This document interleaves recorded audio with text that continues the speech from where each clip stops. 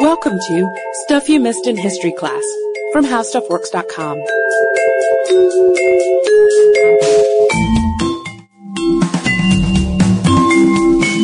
Hello and welcome to the podcast. I'm Katie Lambert, joined today by Sarah Dowdy.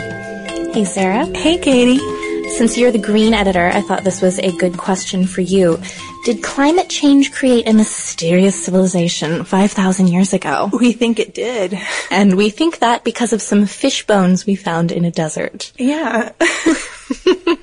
So let's start with what they did find in 2001. Archaeologists in the Norte Chico region of Peru found fish bones in a desert along with these giant stone mounds. But not that giant.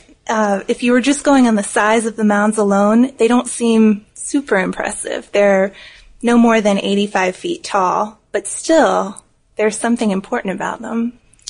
And what would that be, Sarah? They're really, really old. Like older than the pyramids old. Older than the pyramids, much older than any of the Incan or Mayan pyramids, too, at least by 1,000 years. So it could be that we've found the first complex civilization in the Americas, period.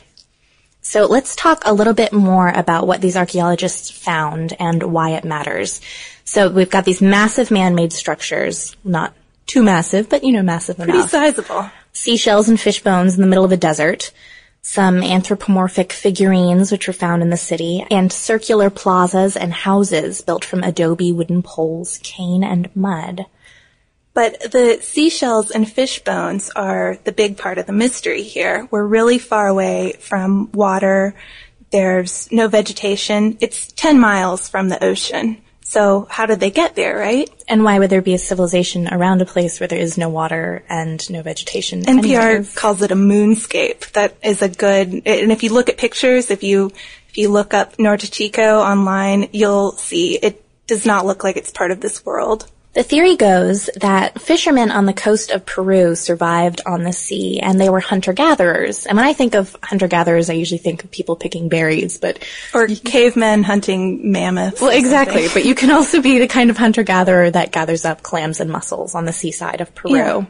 But in 3000 BC, their whole lifestyle changed. And that's because the El Nino regular weather event started to shift up a little. El Nino brings heavy rains and warms up the ocean around South America, and it's a cyclical event. It usually is tied to the hurricane season and happens every couple years, but when the El Nino cycle started picking up, it started to really mess with the climate of Norte Chico, or the coastal area. Right. There was a lot more rain, and the ocean temperature went up, which was the kicker because all the cold water fish left and the clams and mussels died. Yeah, and there was also a lot of rain and flooding. So they decided to move inland, being the enterprising hunter-gatherers that they were. But that changed everything. So climate change had made this area, the Norte Chico area, into something more fertile because there was so much more rain. Yeah, and it was easy to irrigate. People actually still have simple irrigation systems in the area.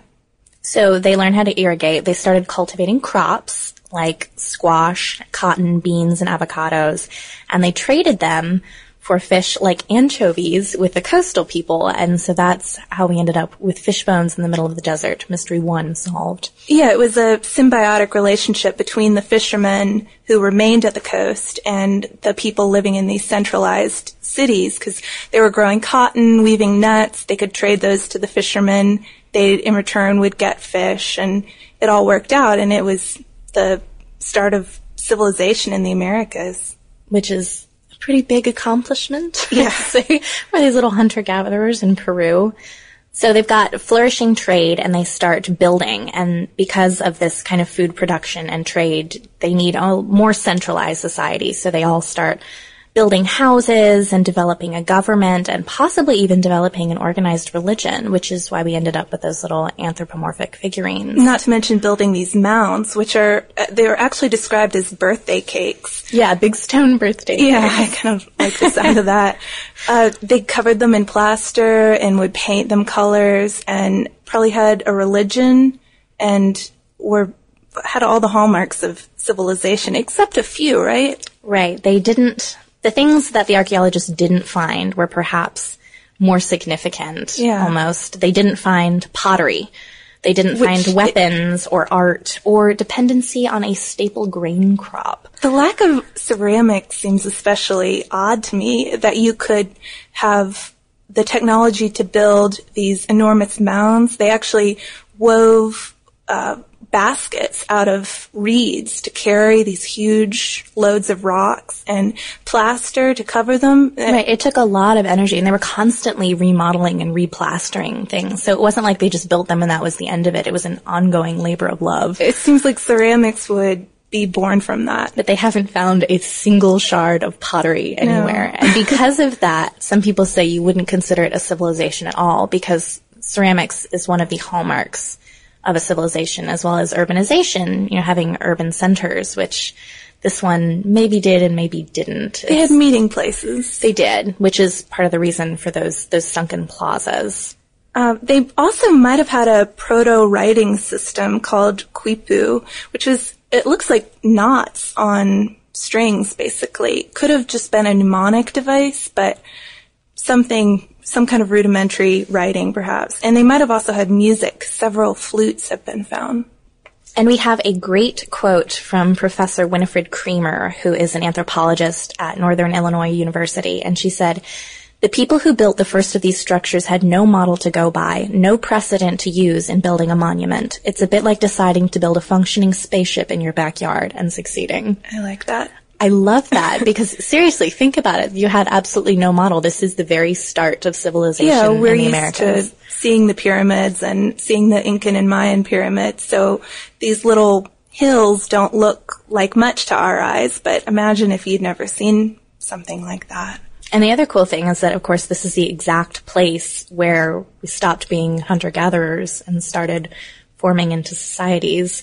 And this civilization may have spawned other Andean cultures, and it seems like some of those traditions went out across South America as well. Definitely. But like most civilizations, this did not last forever.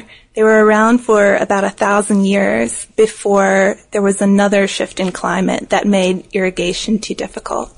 So they might have abandoned their little complex of cities, but they did adapt. So presumably these people lived on to start up new civilizations, or at least new communities. Right. And they're not the only civilization that was affected by this sort of climate shift. Some people say that China's Tang dynasty, which fell in 907 AD, may have been also because of climate shift, which altered the monsoon season. Yeah, and around the same time, oddly enough, on the other side of the world, the Mayan civilization started to fall. And people have linked that to a lot of different things. By the end of the Mayan civilization, they were in big trouble for many reasons, but it's hard to pinpoint one cause. Yeah, they had some problems by then. But a series of droughts might have been what did them in. They were already maxed out for the food they could grow for the size of their population, and you have a drought for a few years and you don't know when it's going to end. That's it. Well, and that was the point. An agriculture-based society, in the face of those kinds of changes, has to adapt or it ends. Yeah. So it's an interesting thing to think about in the face of water shortages, just the ways the civilization has to adapt to move on. And that's the final word from our green editor. So if you'd like to check out the article, Did Climate Change Create a Mysterious Civilization 5,000 Years Ago? And also check out the Stuff You Missed in History Class blog and Sarah's green blog, go to our homepage at www.howstuffworks.com. For more on this and thousands of other topics, visit howstuffworks.com. Let us know what you think. Send an email to podcast@howstuffworks.com. And be sure to check out the Stuff You Missed in History Class blog on the howstuffworks.com homepage.